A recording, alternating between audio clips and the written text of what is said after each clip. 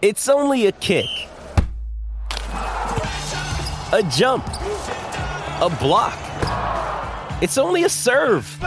It's only a tackle, a run. It's only for the fans.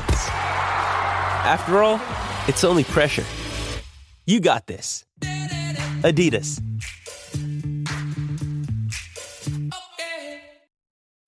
When you need mealtime inspiration, it's worth shopping Kroger, where you'll find over 30,000 mouth-watering choices that excite your inner foodie. And no matter what tasty choice you make, you'll enjoy our everyday low prices, plus extra ways to save, like digital coupons worth over $600 each week. You can also save up to $1 off per gallon at the pump with fuel points. More savings and more inspiring flavors make shopping Kroger worth it every time. Kroger, fresh for everyone. Fuel restrictions apply. With threats to our nation waiting around every corner, adaptability is more important than ever. When conditions change without notice, quick strategic thinking is crucial. And with obstacles consistently impending, determination is essential in overcoming them. It's this willingness, decisiveness, and resilience that sets Marines apart. With our fighting spirit, we don't just fight battles, we win them. Marines are the constant our nation counts on to fight the unknown. And through adaptable problem solving, we do just that. Learn more at marines.com. Ashes to ashes. Fun to funky. Ben Stokes.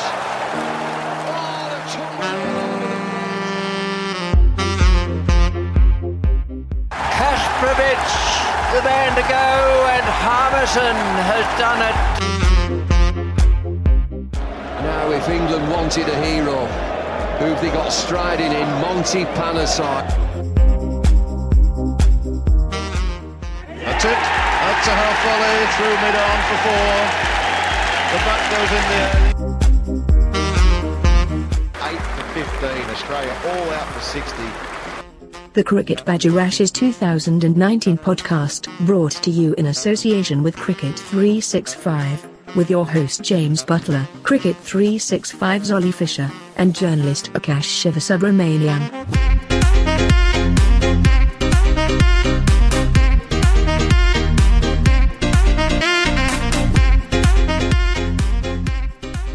Hello everybody, welcome along to the fourth edition. It's the Ashes Weekly with the Cricket Badger podcast, and it's just the two of this week. I'm going to resist singing the song, but it's myself and Akash, because Ollie, he's otherwise engaged watching cricket at Scarborough. So Akash, just down to me and you this week. How are you? I'm fine. I'm a little worried about Steven Smith. I don't know how much of an impact that concussion has had on his confidence. Hopefully it has not had any impact on his confidence, and we can see him in the fourth match probably. Yeah, we've just had, before we press record on this podcast, we've had news that Steven Smith is going to be missing the test match at Headingley, the third test. So Australia missing, well, not just their batsman, but the best batsman in the series so far by a country mile. And in a way, Akash, it's very sad for the series. It's disappointing because you want to see England playing against the best, and Steven Smith is good to watch. But it's the right decision, isn't it? You know, if you get hit on the head like that and you have this concussion, we see in other sports there's mandatory periods where you have to be out of the game. You know, the third test match has just come too quickly for the batsman. It is the right decision that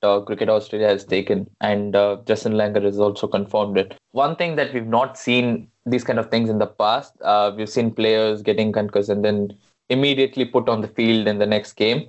So it's a good move that they didn't look at just the Ashes and to play well in this particular series, but also looking at the next 2 years. So it's a good move from Cricket Australia. And the worry with concussion is, and you know, I'm by no means a medical expert, but from what I've read about it, it's not something that necessarily appears immediately. You know, when they come out there and they've got the helmet in the hand, they're testing the helmet and they're saying, can you remember what your name is? It's not necessarily then that concussion rears its ugly head. You know, it can often be a day or two later. So, you know, we saw in the test match, Steven Smith reported a bit groggy the following day. He missed day 5 of the test. You know, it's just the right thing to do. And obviously, cricket has got that big cloud of the Philip Hughes tragedy from about 4 years ago still very much at the forefront of its mind. And it's quite right that player welfare comes before entertainment, comes before that player's wish to play. Exactly. It's high time that we've seen teams actively take the initiation to replace these players and get them good rests. We've not seen it in the past, and now certainly we're looking at it now. And I think it's the start of a new perspective for Test cricket. I must admit, when Marnus Labuschagne came in to replace Stephen Smith, obviously in cricket now they can have the substitute for a concussive injury. I did think at the time, you can almost guarantee he's going to get some runs here because that's just the way England's luck will go in this Test match. But I'm always also thinking, if this Test match had been played a year earlier, he wouldn't have been able to come in as a sub, and England would have probably gone on and win that Test match. He played really well. You know, he scored a lot of runs for Glamorgan earlier on this series. He looks like a gutsy player as well. He got clouted on the head by a Jofra Archer short ball, bounced straight back up, looked him in the eyes, carried on, scored 59, was probably unfortunate to get out in the manner that he did, and was instrumental in Australia seeing it to safety. Yes, exactly. I agree with you on this one. And it's not just this. We've, as you've already mentioned, he's played 18 games for Glamorgan this season, and he scored 550s and 5 tons with almost 1,000 runs in English cricket, which is excellent and good for Australia. So I think most probably he's going to be fitting right into Stephen Smith, and there'll probably be another few changes. They would rest a few bowlers, and then they would probably change the opening partnership, but I'm not sure at the moment. I was thinking even if Stephen Smith played in the third Test match, Akash, that you could make a big argument for Marnus Labuschagne coming in anyway, because he just looked the part. He hasn't played much cricket of late, but he looked like he was in decent nick. He looks like he's got the temperament, and he's certainly got the technique. So I think there was an argument, even if Smith played, to shoehorn him in somewhere, because we were talking just prior to pressing record that, you know, the Australian top order is as problematic for them as the England's top order is for England. You know, David Warner yet to get into double figures in this series. Cameron Bancroft looks like a walking wicket. Khawaja's looked okay when he's come in, but he's found ways to get out early. Big problems for Australia. The Stephen Smith runs that he's scored in this series so far have papered over the cracks in Australia's batting. It's a huge problem that Stephen Smith is missing out, and we've seen that Australian top order without Steve Smith is not actually good enough or on this English conditions, and it has looked brittle in the past. So the question for the board is, who would they change?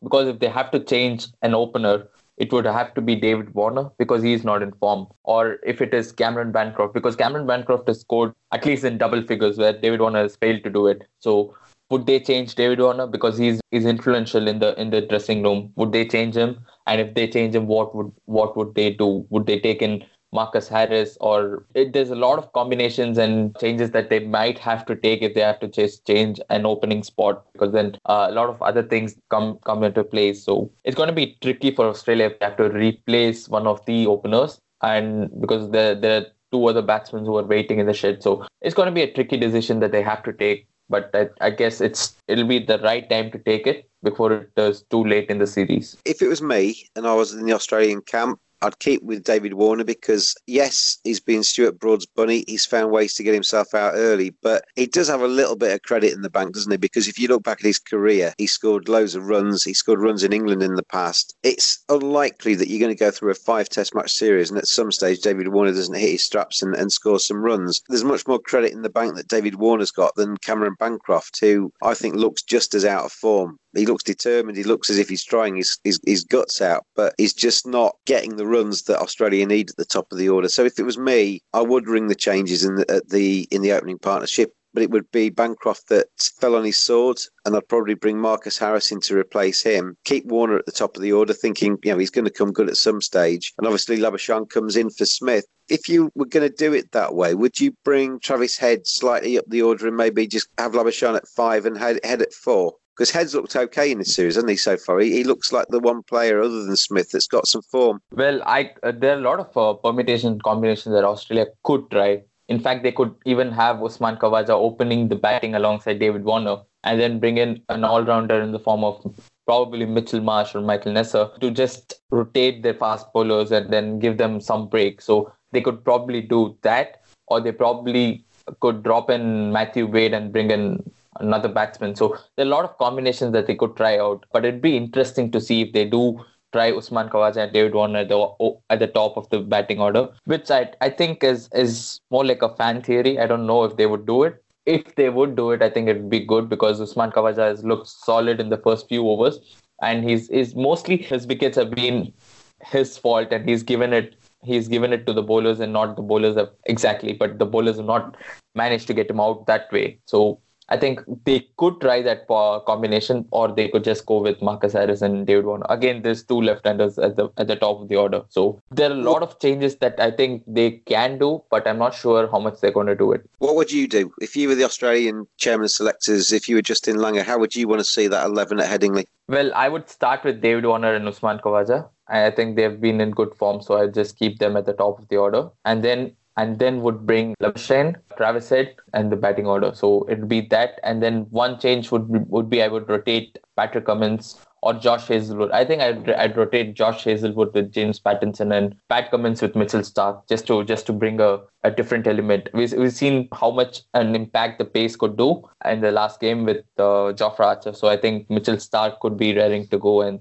be the right time to unleash him. Cummins himself, though, isn't a slouch, is he, by any means? And he's been head and shoulders the best of the Australian seamers in this series so far. I can't see them taking him out of the equation. I think Pat Cummins is key to them. And in a way, the fact that test at Lords was drawn, and we'll come on to that in a second. But this test at Headingley now is crucial, isn't it? If Australia can get another draw, or if indeed they can win it, they go into the last two games with a one-game lead at least, and the Ashes is nearly theirs. If England can fight back at Headingley, and it's 1-1 going into the last two, you'd put your money on England then winning the series from that position. So this Headingley test is very key. From that respect, if you're Australia, Pat Cummins plays. Well, that's true that we look at that perspective, but we've also seen Justin Langer talk about how he's going to rest and rotate all the bowlers. So I think if there is any test match, I think Pat Cummins needs a rest. It would be the third one, because 3 consecutive tests might not do good for his physical good. And we've seen Pat Cummins' nature with injury. So I think it's the right time to give him a rest and get him fit and ready for the fourth one, and probably bring in I wouldn't say a like-to-like replacement, but a replacement in terms of pace and in terms of line and length with James Pattinson, and then get in Starc for just the change that Australian bowling needs. The one thing about Mitchell Starc as well is he had time with Yorkshire in the county scene a few years ago, so he knows Headingley quite well too. So that would be a plus for Mitchell Starc. But his red ball form hasn't been fantastic. But yeah, it remains to be seen. They're definitely going to rotate the bowling attack as they go through this series. This third test is pivotal in the whole series. This is crucial, this 5 days in Leeds. And if I was in the Australian camp, I'd be trying to put out my best 11, thinking if we can just go once again, if we can go strongly, if we can win this, the Ashes are ours. If it's 2-0, England can't take the Ashes off us. If we can go big in Headingley, then the other test matches can look after themselves, and we can maybe give people a rest then. We'll see how they go over the next few days as they announce their 11 for Headingley.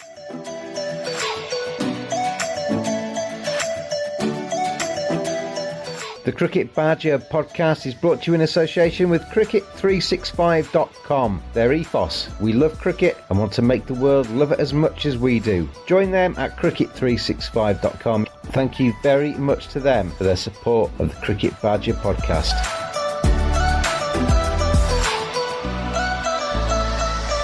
Looking back at Lords, I've been eulogising about that test match. It was a fantastic advert for test match cricket. I feel sorry for the fans that bought their tickets for day one, because obviously they got washed out, but the remaining 4 days was everything that was good about test match cricket. You had fire at times, you had grit and determination at times, you had bravery at times, you had everything in that test match, and a very close finish as well. You know, if the rain had just stayed away a little bit on that 5th morning, who knows what would have happened. It could have been an England win. It could have been completely different, but it was a terrific test match. Exactly. We've seen so much happen in just, I would say, 3.5 days of test cricket, because keeping in mind the sessions we lost due to rain, so it's just 3.5 days of play. In just 3.5 days of play, we've seen everything. We've seen from a complete dominating bowling performance to batting heroic, I could say, with Steve Smith. And further, we've seen Ben Stokes, the way he redeemed himself at the middle of the order. Lords has been iconic for him in the past 3 months, and he would always remember Lords just for these 2 reasons. It was good test for both teams, because kind of, I would say that it brings a confidence to both sides. We've not seen Pat Cummins in such form in the first test. So Pat Cummins coming into good form in the second test is is a good sign for Australia. Certainly for England, all of their changes and all of their bowlers have performed well. So it's a really good sign going into the third match because it's going to be tight. When England was 71 for 4 in the second innings and Rory Burns was walking back to the pavilion, the lead was only 79 runs. And you were fearing for England at that stage. You were thinking, if they get another couple of wickets here, this is an Australian victory. You mentioned Ben Stokes there. His century in the second innings was superb. It was all the different types of batting there. There was the over my dead body attitude at the start of it. You're not going to get me out. He was quite boring, if you want to kind of look at it that way. He was very defensive early on, but he was determined not to give his wicket away. Obviously, as it progressed and those partnerships with Jos Buttler and then Johnny Bairstow developed, he opened his shoulders towards the end and showed the more kind of one-day cricket that Ben Stokes can play. But he's grown up massively. I think that Bristol incident, it was unseemly. He'll admit that he made mistakes that night. Ultimately, when we look back at his career in a few years' time, it could be, strangely, the making of him, couldn't it? Because I think he's grown up massively as a cricketer. And that 115 not out at Lords was a top effort. It is not only just an effort to save England from possible defeat, but also to give him confidence going into the last 3 games. He's not had the confidence in, you could say, the 5-day cricket compared to the limited overs. So it was a really good go for him to just go and hit out the balls and just spend quality time on the pitch. But one thing that I would say is it puts huge pressure on Joe Denley, because if Joe Denley continues to fail, we might see Ben Stokes just slotting into number 4, and then it puts a lot of pressure on Joe Denley because he's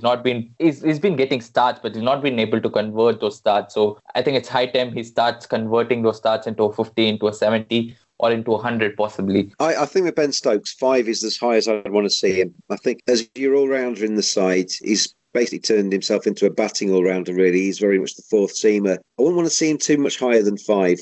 I think 5 or 6 in the order is where you want your all-rounder to be. I think 4 would be too high for him. And I think it's not really a case of moving Ben Stokes up. It is a case, like you've said, of the top 4 actually starting to score more runs and be the top 4 and be the premier batsman for England. And if we go through England's top order, Rory Burns has had a decent series. The century at Edgbaston was gutsy and top-notch after the disappointment against Ireland only a week before. And even at Lords, he's not getting massive plaudits for it, but he top-scored in the first innings with 53. 29 in the second innings was okay as well. And when he was in, you're never too worried about him, really, as a player. So I think Rory Burns, his career is going in the right direction. I don't want to make this podcast about Jason Roy again, because I ranted about him last week. Jason Roy is not a test opener for me. And the sooner England either move him out of the side or take him down the order, the better. Joe Root's gone up to number 3, but effectively he's opening because Jason Roy is out so quickly. Joe Root's in the 3rd or 4th over pretty much regularly throughout this series.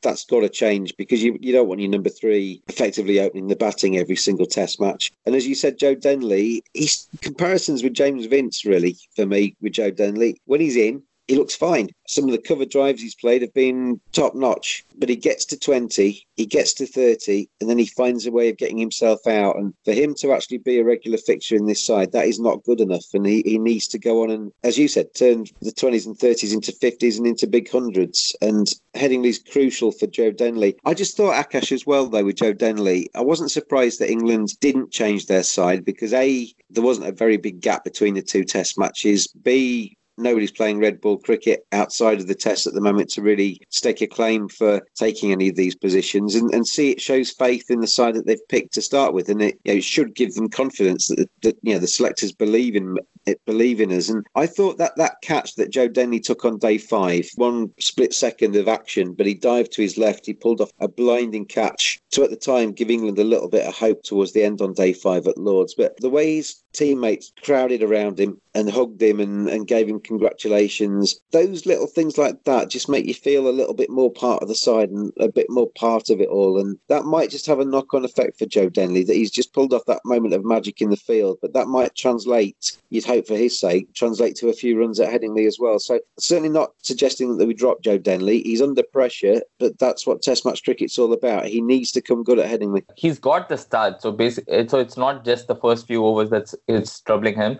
It's just the start, and he's not being able to convert those starts into a score. So, which I think would come by experience, and he would probably learn it in a few Test matches, and then we can see Joe Denley playing well.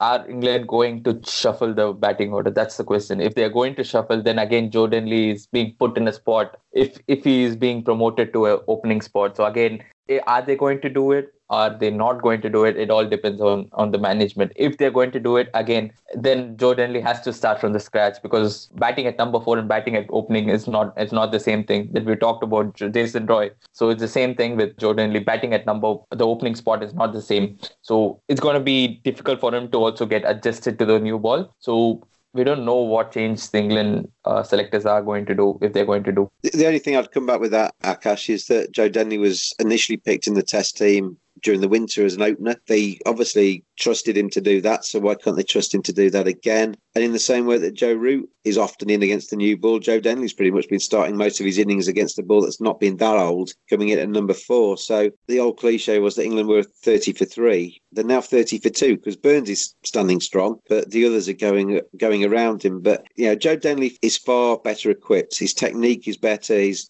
temperament's better to go in against the new ball. I'd take Jason Roy down to number 4 in the order. I don't see anything wrong with that. It's not, we've tried him. It's failed. He's got no experience, particularly in the past, of opening against the red ball. He doesn't look equipped to do that. Take him down to number 4, where he can be sheltered a little bit from that new ball, and get him to play like Kevin Peterson used to play. Coming in at number 4 in the order, being attacking, counter-attacking. I think Jason Roy's game is far better equipped for number 4 or 5 in the order than number 2. England selectors, they tend to stick to their guns a little bit and be a bit obstinate, and I think they'll continue having Jason Roy there as the opener. Going down the order, Akash, I've been a bit critical of Jos Buttler. I think Jos Buttler is massively out of form at the moment. He's 31 at Lord's. Yes, that was crucial in the second innings, but as soon as he started to be a little bit more attacking, which is effectively what they're playing him for, he got himself out immediately. He played an attacking shot. Jos Buttler at the moment in this Test team is a little bit of a luxury. You've got Ben Stokes, who offers you pretty similar. You've got Johnny Bairstow that offers you pretty similar. I don't think you need 3 in the middle order that are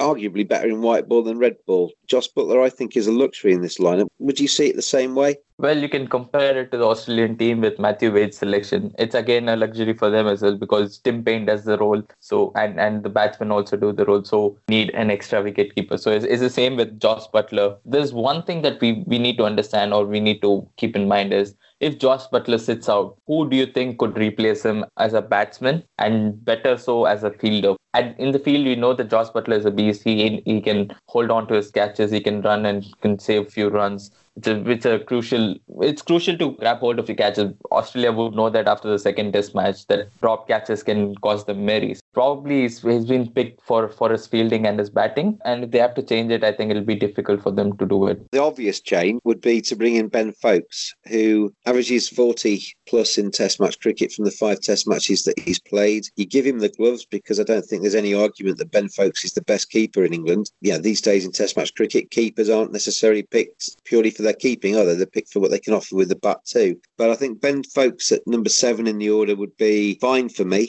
And then you move Johnny Bairstow up into the top 5 and play Johnny Bairstow as purely as a batsman. And Johnny Bairstow, if anything, is better in the field than Jos Buttler, who you've just praised for his fielding, because there's nothing wrong with Jos Butler's fielding. But that would be the way to go. You bring in a really good keeper who can bat as well, and you move Bairstow up, who I think nobody would doubt that if you just gave him the job of batting and put him in the top 5, he could cope with that. So that would be the way that I would go with it. I just think, as I say, Buttler is a bit of a luxury in a side that isn't scoring enough runs to have that luxury. If Jos Buttler's batting at number 6 and England 340 for 4 on a sunny afternoon when he comes in, it's great, isn't it? Because he's got the platform to open his shoulders and to be attacking and expansive. Jos Buttler tends to come in when it's more like 70 for 4, when he has to play a proper hard Test match innings, and I'm not quite so sure he's got that in his locker. The only thing about Ben Foakes for me everybody kind of talks about this 40-plus average, and it is 40-plus. The stats don't lie, but the first Test match where he scored a century has kind of inflated that. And in the final 3 Test matches he played, that 5-match run, he did get found out a little bit, and his scores went down dramatically. So Ben Foakes, who only averages 30 in county cricket this year, isn't necessarily the answer to England's batting problems, but he would provide,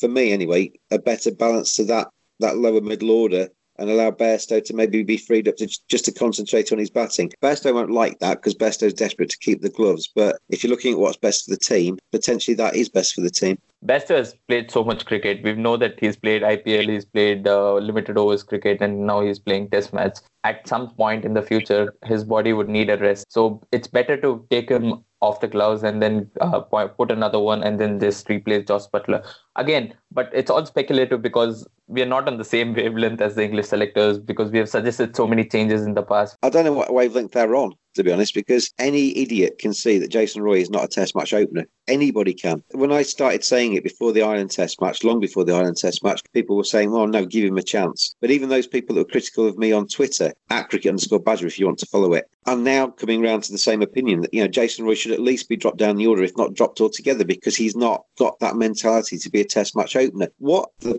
selectors are on at times, I do not know. Everything seems to be led by the white ball. White ball is so critical these days. The one-day game is so important in international cricket, and England have obviously over the last 4 years put so much store in the white ball cricket, which has fantastically manifested itself in a World Cup success, which I'm not going to knock that for 1 second. There seems to be this mentality at the moment that Jos Buttler, he scores white ball runs, he can score Test match runs. Jason Roy, he scores white ball runs at the top of the order, he can score Test match runs at the top of the order. They're completely different formats of the game, almost entirely different sports, and require a completely different kind of technique and a completely different mindset. And I think the selectors at times, Akash, cloud the two. Well, I absolutely agree with you. I think England is one of the only sides in the world who are picking players in the limited overs format. We have not seen it with any other sides. Take, for example, Australia. Australia have not banked on their limited overs format and not picked Mitchell Starc. Mitchell Starc, we all know, would fit in any top sides just into the playing 11 just for his nature. So they've not picked Mitchell Starc despite him being the top wicket taker in the World Cup. So sometimes I think this English selectors are going out banking highly on the success of the limited overs in the past 2 years, which I think would come to a halt when the results don't go in the favor. So it all depends on how the series ends up being. If the series ends up being a positive one, I don't think they would change a bit because then it would read good on the CV. So I don't think they would change a bit.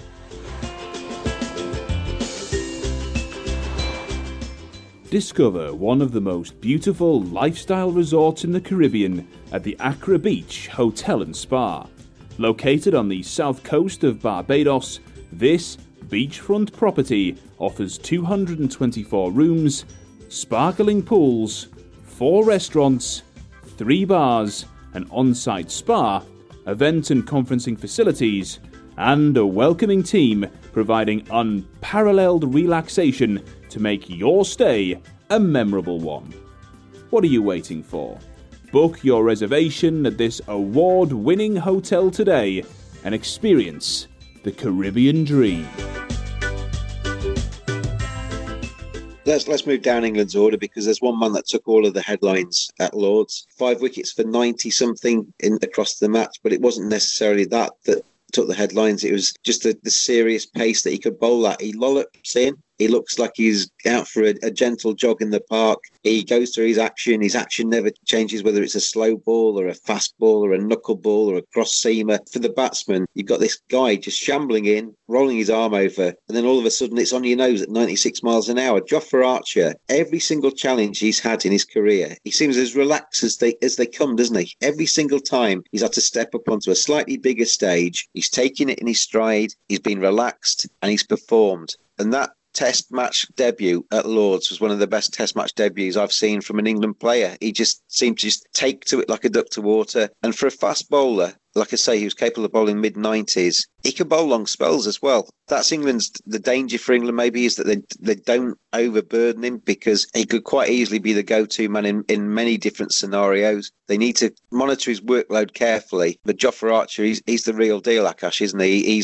He looks like a fantastic player. He's one player that has potentially made his name in white ball cricket that can translate very readily to red ball. Exactly. And that's what we discussed on the last episode of the podcast, where I told that Jofra Archer is one person who can translate his self-confidence onto the pitch, unlike any other player in the world. I suggested that he could have a good debut. And also, talking about his pace, we've really not seen this kind of a pace since, I could say, Shoaib Akhtar. Shoaib Akhtar in the test, he didn't play much test, but whenever he played, he used to play with such attitude and similar pace and aggression, which I think we saw from Jofra Archer. On the flip side, Jofra Archer, he just takes 3 steps and he's intimidating, but the other fast bowlers just take 20, 30 steps and still bowl at a comparatively less pace than what Jofra Archer does. More than that, I just think he just installs fear into the batting order. We saw it not only with Steve Smith but also with Tim Paine. Tim Paine struggled against Jofra Archer. He could not get him.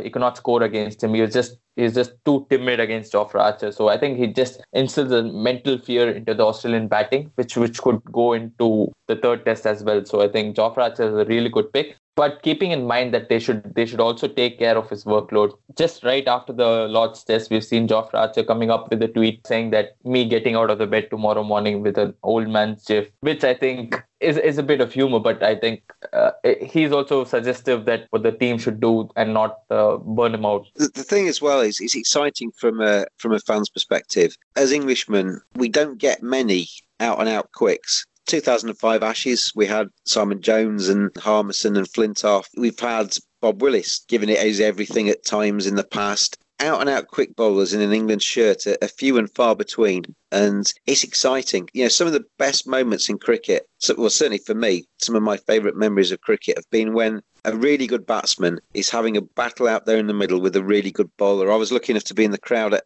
Trent Bridge when Michael Atherton was facing Alan Donald, and that was tremendous theatre. You know, Donald was getting angry because he'd got Atherton out, effectively. He had got him out and he wasn't given out, and Atherton just smirked back at him. Atherton stood firm at the crease. Donald got angry and bowled quicker and quicker and quicker, stuck it past his nose. You go back even further and you've got that time when Michael Holding was bowling at Brian Close with no helmet on in those days and was absolutely peppering him, and Brian Close just took it on the body, got his nose just out the way, and that was superb. Michael Holding's over to Geoffrey Boycott back in the day, where he did him over in that over and finally took his stumps out. You know, some of the best moments in cricket are when a seriously fast, snarling bowler is coming in at a really good batsman, and it's who's going to come out on top. And batsmen are human beings at the end of the day, aren't they? You know, if somebody's bowling at you at 96 miles an hour and has the ability to hit you in the head, that is not something that any batsman in the world is going to be comfortable against. Also, the fact that the Australian batsmen are not in quite the form that they would expect them to be in. So it makes it double hard for them to face. And on the 5th day at Lord's, we've seen that lights were not quite bright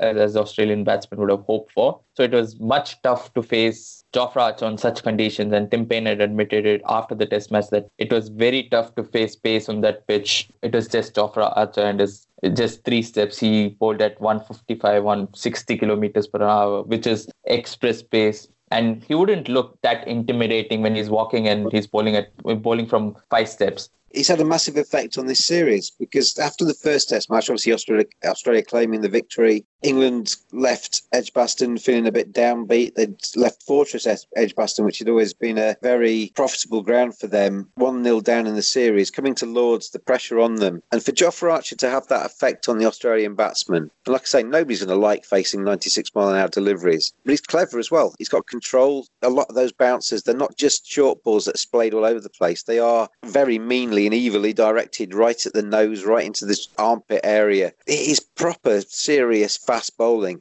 And it's almost, to me, it's changed the momentum of this series. Australia's still 1-0 up, but going to Headingley, it almost feels that England have got a bit of a bounce in the step, and Australia are now concerned about it? It looked like an English victory because on paper, certainly it's a draw, but it looked like an English victory, not only over the 5 days, but also mentally. I think they have dominated Australia in this test match. They've instilled, as I said already, fear into the Australian batting order because they now the Australians do know that they have Jofra Archer to face. There was quite a lot of controversy, Akash, when Jofra Archer hit Stephen Smith, and Smith was down, and obviously we've all got memories of the Philip Hughes thing, as I say, and Smith went down like a sack of spuds, and for a few moments there, it was quite concerning. Not just the fact that he's the best batsman in the world's immaterial. It was a human being on the floor there in obvious trouble. And I saw a lot of the Australian press suggesting that Jofra Archer's reaction to that was poor, that he was at the other end of the pitch, he was smiling, chatting, and seemingly unconcerned. I know you had a go at me on Twitter suggesting the same thing. I want my fast bowler to snarl. I want him to be angry. I want him to be nasty. That's what makes the very best fast bowlers great. You know, if you're a fast bowler that likes everybody and doesn't want to harm anybody, you're not going to be anywhere near as intimidating as somebody that sticks it up somebody's nose. And watching him after that ball had hit Stephen Smith, he did walk down the track to have a look. I don't think there's anything that Jofra Archer can do in that situation to help Stephen Smith. He's got other people around him. And Jofra Archer then just paced around for a little bit. The way I read the reaction to that was that Josh Buttler at short leg had been one of the first people to Stephen Smith. Not that Josh Butler's a medical expert, but he was the first person to him because he was the closest to him. And Josh Buttler had walked back down to see Jofra Archer and was having a chat with Jofra Archer. And I think that was great from Josh Buttler, because I think what Josh Buttler was doing there was he'd said to his fast bowler, "Don't worry about it, mate. He looks okay." He was trying to calm him down. You would be worried that you've hurt somebody, regardless of what it's your job to do it. You would be worried because nobody wants to see anybody hurt on a cricket pitch. And I heard an interview with Jofra Archer the following morning saying he said, "I don't want to hurt anybody. I don't want to see anybody carried off a cricket pitch." But that's his job, to bowl those balls and to be intimidating. In that situation, I thought the criticism of Jofra Archer was unfair. I think he was doing his job. I don't think there was any indication that he wasn't concerned about it. And I think the smile, often in situations where you're a bit nervous and anxious, is when you smile and you yawn and you do things that aren't commensurate with the gravity of what you're faced with. I don't think Jofra Archer did anything wrong. No, I didn't completely say Jofra Archer did everything wrong. What I tried saying is that Jofra Archer could have just walked to Steve Smith and checked up on him, which he did very late. That's what I was suggesting. There was nothing that he did wrong because it's what Test cricket is played for. It's the passion with which it's played. So you can't blame Steve Smith for scoring runs, can you? But then how can you blame him for bowling bouncers? So it's all part of the game. And the second thing is that image which went viral, where Jofra Archer and Josh Buttler are laughing, which I don't think is aimed at Steve Smith, which would have been at some other point in the game, and they would have just doctored it in such a manner to say that they were laughing at Steve Smith. I don't think they're laughing at Steve Smith at all, because the situation was not guaranteed for laughter. My only concern was that Jofra Archer did not walk to Steve Smith soon after the delivery to just check upon him. That was the only concern. I didn't have any issues with what he did because he came up on the next day and as rightly said on the interview, he said, "I don't want to harm people. He's my friend. We've been part of the same team at Rajasthan Royals." And also we've heard Mitchell Johnson say that he's one of the nicest guy in England. So I don't think that's an issue. The only issue for me was he did not walk up to the batsman right after that. And he walked back to his crease, which I thought probably is a mistake because he's just playing his first test. But it's just that was not good to look on the screen. I think there's a lot of hypocrisy in an Ashes series, and England have been guilty of it in the past as well. So don't get me wrong, I'm not just having a go at Australians with what I'm about to say here, but Australians in the past have had fast bowlers that have been trying to knock England's heads off, and they've never been too concerned about the batsman in those situations. We've seen Michael Clarke tell Jimmy Anderson that he's going to break his arm. Been plenty of nastiness come from Australians, and they've never been too shy about giving it out. It strikes me at some stages that during this series that Australia are maybe a little bit more precious about taking it at times. It is all part of the game. That's how Australia play. We know that they play that chirpy kind of cricket where they just want to get into the ears of the batsmen, into the ears of the fielders, to just get them talking, and that charges them up. I'm not blaming that. I'm not saying that Australians are always good with what they do on the field. So I'm just saying that this situation could have done better than what it looked like on screens. That's what I'm suggesting. I just don't think that you don't employ your fast bowler to be a St John's ambulance man. I don't think he didn't care. The fact that he didn't walk down the pitch and cuddle Stephen Smith, I don't think is a reflection on Jofra Archer. I think you pay your fast bowler to do exactly what Jofra Archer was doing. Hi, my name is Brian Lara, and you're listening to the Cricket Badger podcast. It's sad to see, I think, that Moeen Ali is struggling for Worcestershire at the moment in the county championship game. He's not taking any wickets. He's resorted to bowling medium pace. I worry for Moeen. I think he could do with a complete break away from cricket. But the man that's come in for him, Jack Leach, took wickets, but also gave England a hell of a lot more control. Well, before I talk about Jack Leach, I just wanted to talk about Moeen Ali. I think Moeen Ali should not go with this medium pace. I think he should just take some time off and just continue bowling with his off spins, because that's what he's best known for. That's why he was picked in the England team for the first time. So I think he should just continue with what he does best, because I think he's got him in him to just come back, to make a comeback and come into the English side. It's just time. Give it some time off and then take it one at a time. Then coming to Jack Leach, obviously, Jack Leach not only, as you said, gave a control to this English bowling attack. We've not seen England dominating all the sessions in a test match in the first one, which is what I said Australia did in the first one. So I think England dominated all sessions, and Jack Leach was instrumental in that. Not only he bowled good lengths, but he also bowled challenging lines for the Australian batsmen who struggled at times to play him. He looked unplayable on the other side compared to Jofra Archer. So both of them bowling in tandem was just beautiful to watch. Yeah, absolutely. So in that respect, England's balance at the bottom of the order is spot on. I think Jack Leach, they need to give him a run now. He needs to be the England choice spinner throughout the winter, and he looks like he's got everything England need. I heard Michael Vaughan compare him a little bit to Ashley Giles in that he gives, Ashley Giles in the 2005 Ashes gave Michael Vaughan the control, but also the wicket-taking threat as well. And Jack Leach could do exactly the same for Joe Root over the next few months, and that can only be good for England.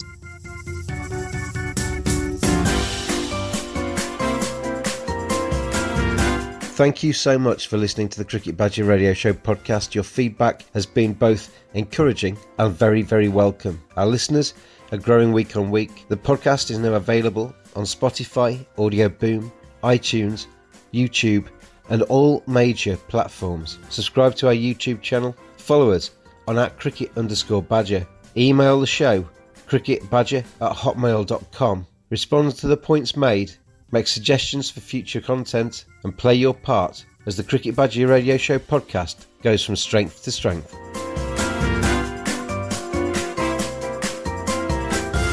Let's have a look ahead to the third Ashes test at Headingley. Just before we do that, our charity competition, our prediction competition, our cash, we're falling short, mate. We've basically had all of our predictions in the first test and second test have missed out. I got close. I had Ben Stokes to be the top batsman, but that was in the first innings, not the second. You had Pat Cummins to take 5 wickets. He took 3. And I had Chris Woakes to take 5 wickets and he took 3. So we've not been far away, but none of them have landed yet. We need to do better in this third test. Before we give our predictions, the man that's basically on holiday, that should be on this podcast, Ollie Fisher, well, he sent me some audio. Here's his reflections, his brief reflections on the second test match, and then his picks for the third test match at Headingley. It's that Badger style.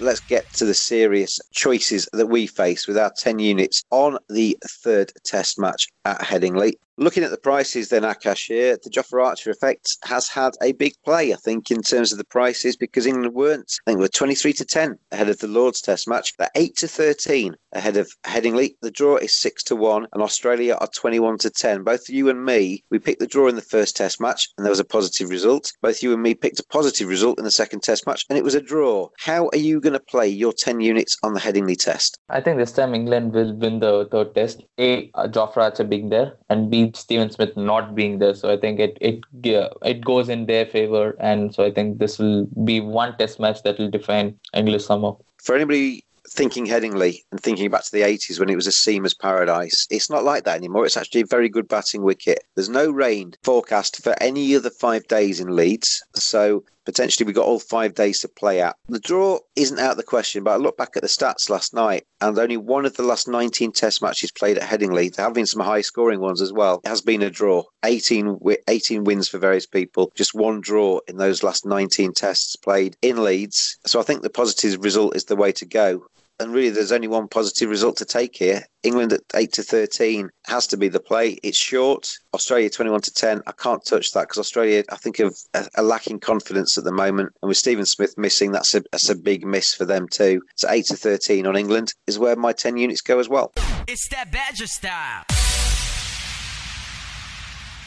Right, moving on. We've got 10 units, Akash, to stick on any other bet for the third test match that we want to go to. We can split those 10 units if we want to as well. And I'm going to be a little bit canny here. I've obviously put my 10 units on the 8-13 for England, but I also think if you're just having one bet on this third test match and you fancy England to win it, rather than take England at 8-13 to win it, play the series market. I think if England win this third test match, they make it 1-1 with 2 games to go. They win this 5-match series. So for me, England at 7-4 to win the series is where 5 of my stakes are going to go. And then I'm going to go for the top run scorer in the England batting lineup. Similar reasons as last week, really. Joe Root, Rory Burns. Rory Burns did top score in the end, but only just.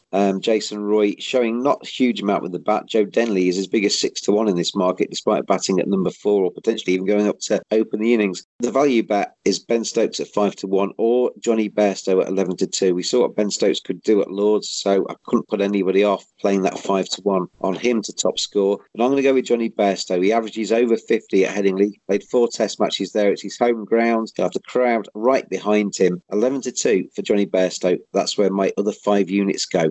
Akash, how are you investing your 10? I'm going to divide it into 5 and 5 as well. My first 5 units would be Johnny Bairstow to be the top run scorer for England. And my second 5 units would be for a surprise pick. I think it would be Travis Head for Australia at 15-2. I don't think that's a bad bet at all. I think he has been the second best batsman for Australia throughout this series. And I think he's got a very level head on him, pardon the pun. So I don't think that'd be a shock at all. And he could even, as we said, he could even move up a place or 2 in the order and with the absence of Stephen Smith. So decent punts those. Akash, wish you every success with those. We've heard Ollie's picks already. So we'll move into the third test match. Full of excitement. It's a fantastic Ashes series that we're experiencing. Headingley is going to be no different. The sun is going to shine in Leeds. And we've got a buoyant England taking on Australia, trying to level the series at 1-1. And then we'll head to Old Trafford with everything to play for. That's the plan anyway. Thanks, Akash, for joining me this week. It's my pleasure. Thank you to everybody for listening as well. We'll be back again next week with our review of the third test match. We'll be looking ahead to the fourth test match at Old Trafford. If you follow us in with any of the bets, then gamble responsibly. The prices that we pick are with Paddy Power. Gamble for fun and not to lose your house. Wish you every success with that. Enjoy your cricket. Enjoy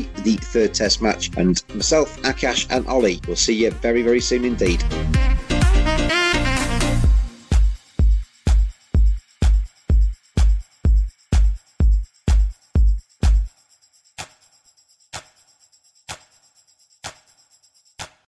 Sports Social Podcast Network. It is Ryan here, and I have a question for you. What do you do when you win? Like, are you a fist pumper, a woohooer, a hand clapper, a high fiver? I kind of like the high five, but if you want to hone in on those winning moves, check out Chumba Casino. At ChumbaCasino.com, choose from hundreds of social casino style games for your chance to redeem serious cash prizes. There are new game releases weekly, plus free daily bonuses. So don't wait. Start having the most fun ever at ChumbaCasino.com. No purchase necessary. VGW Group. Void where prohibited by law. See terms and conditions. 18+.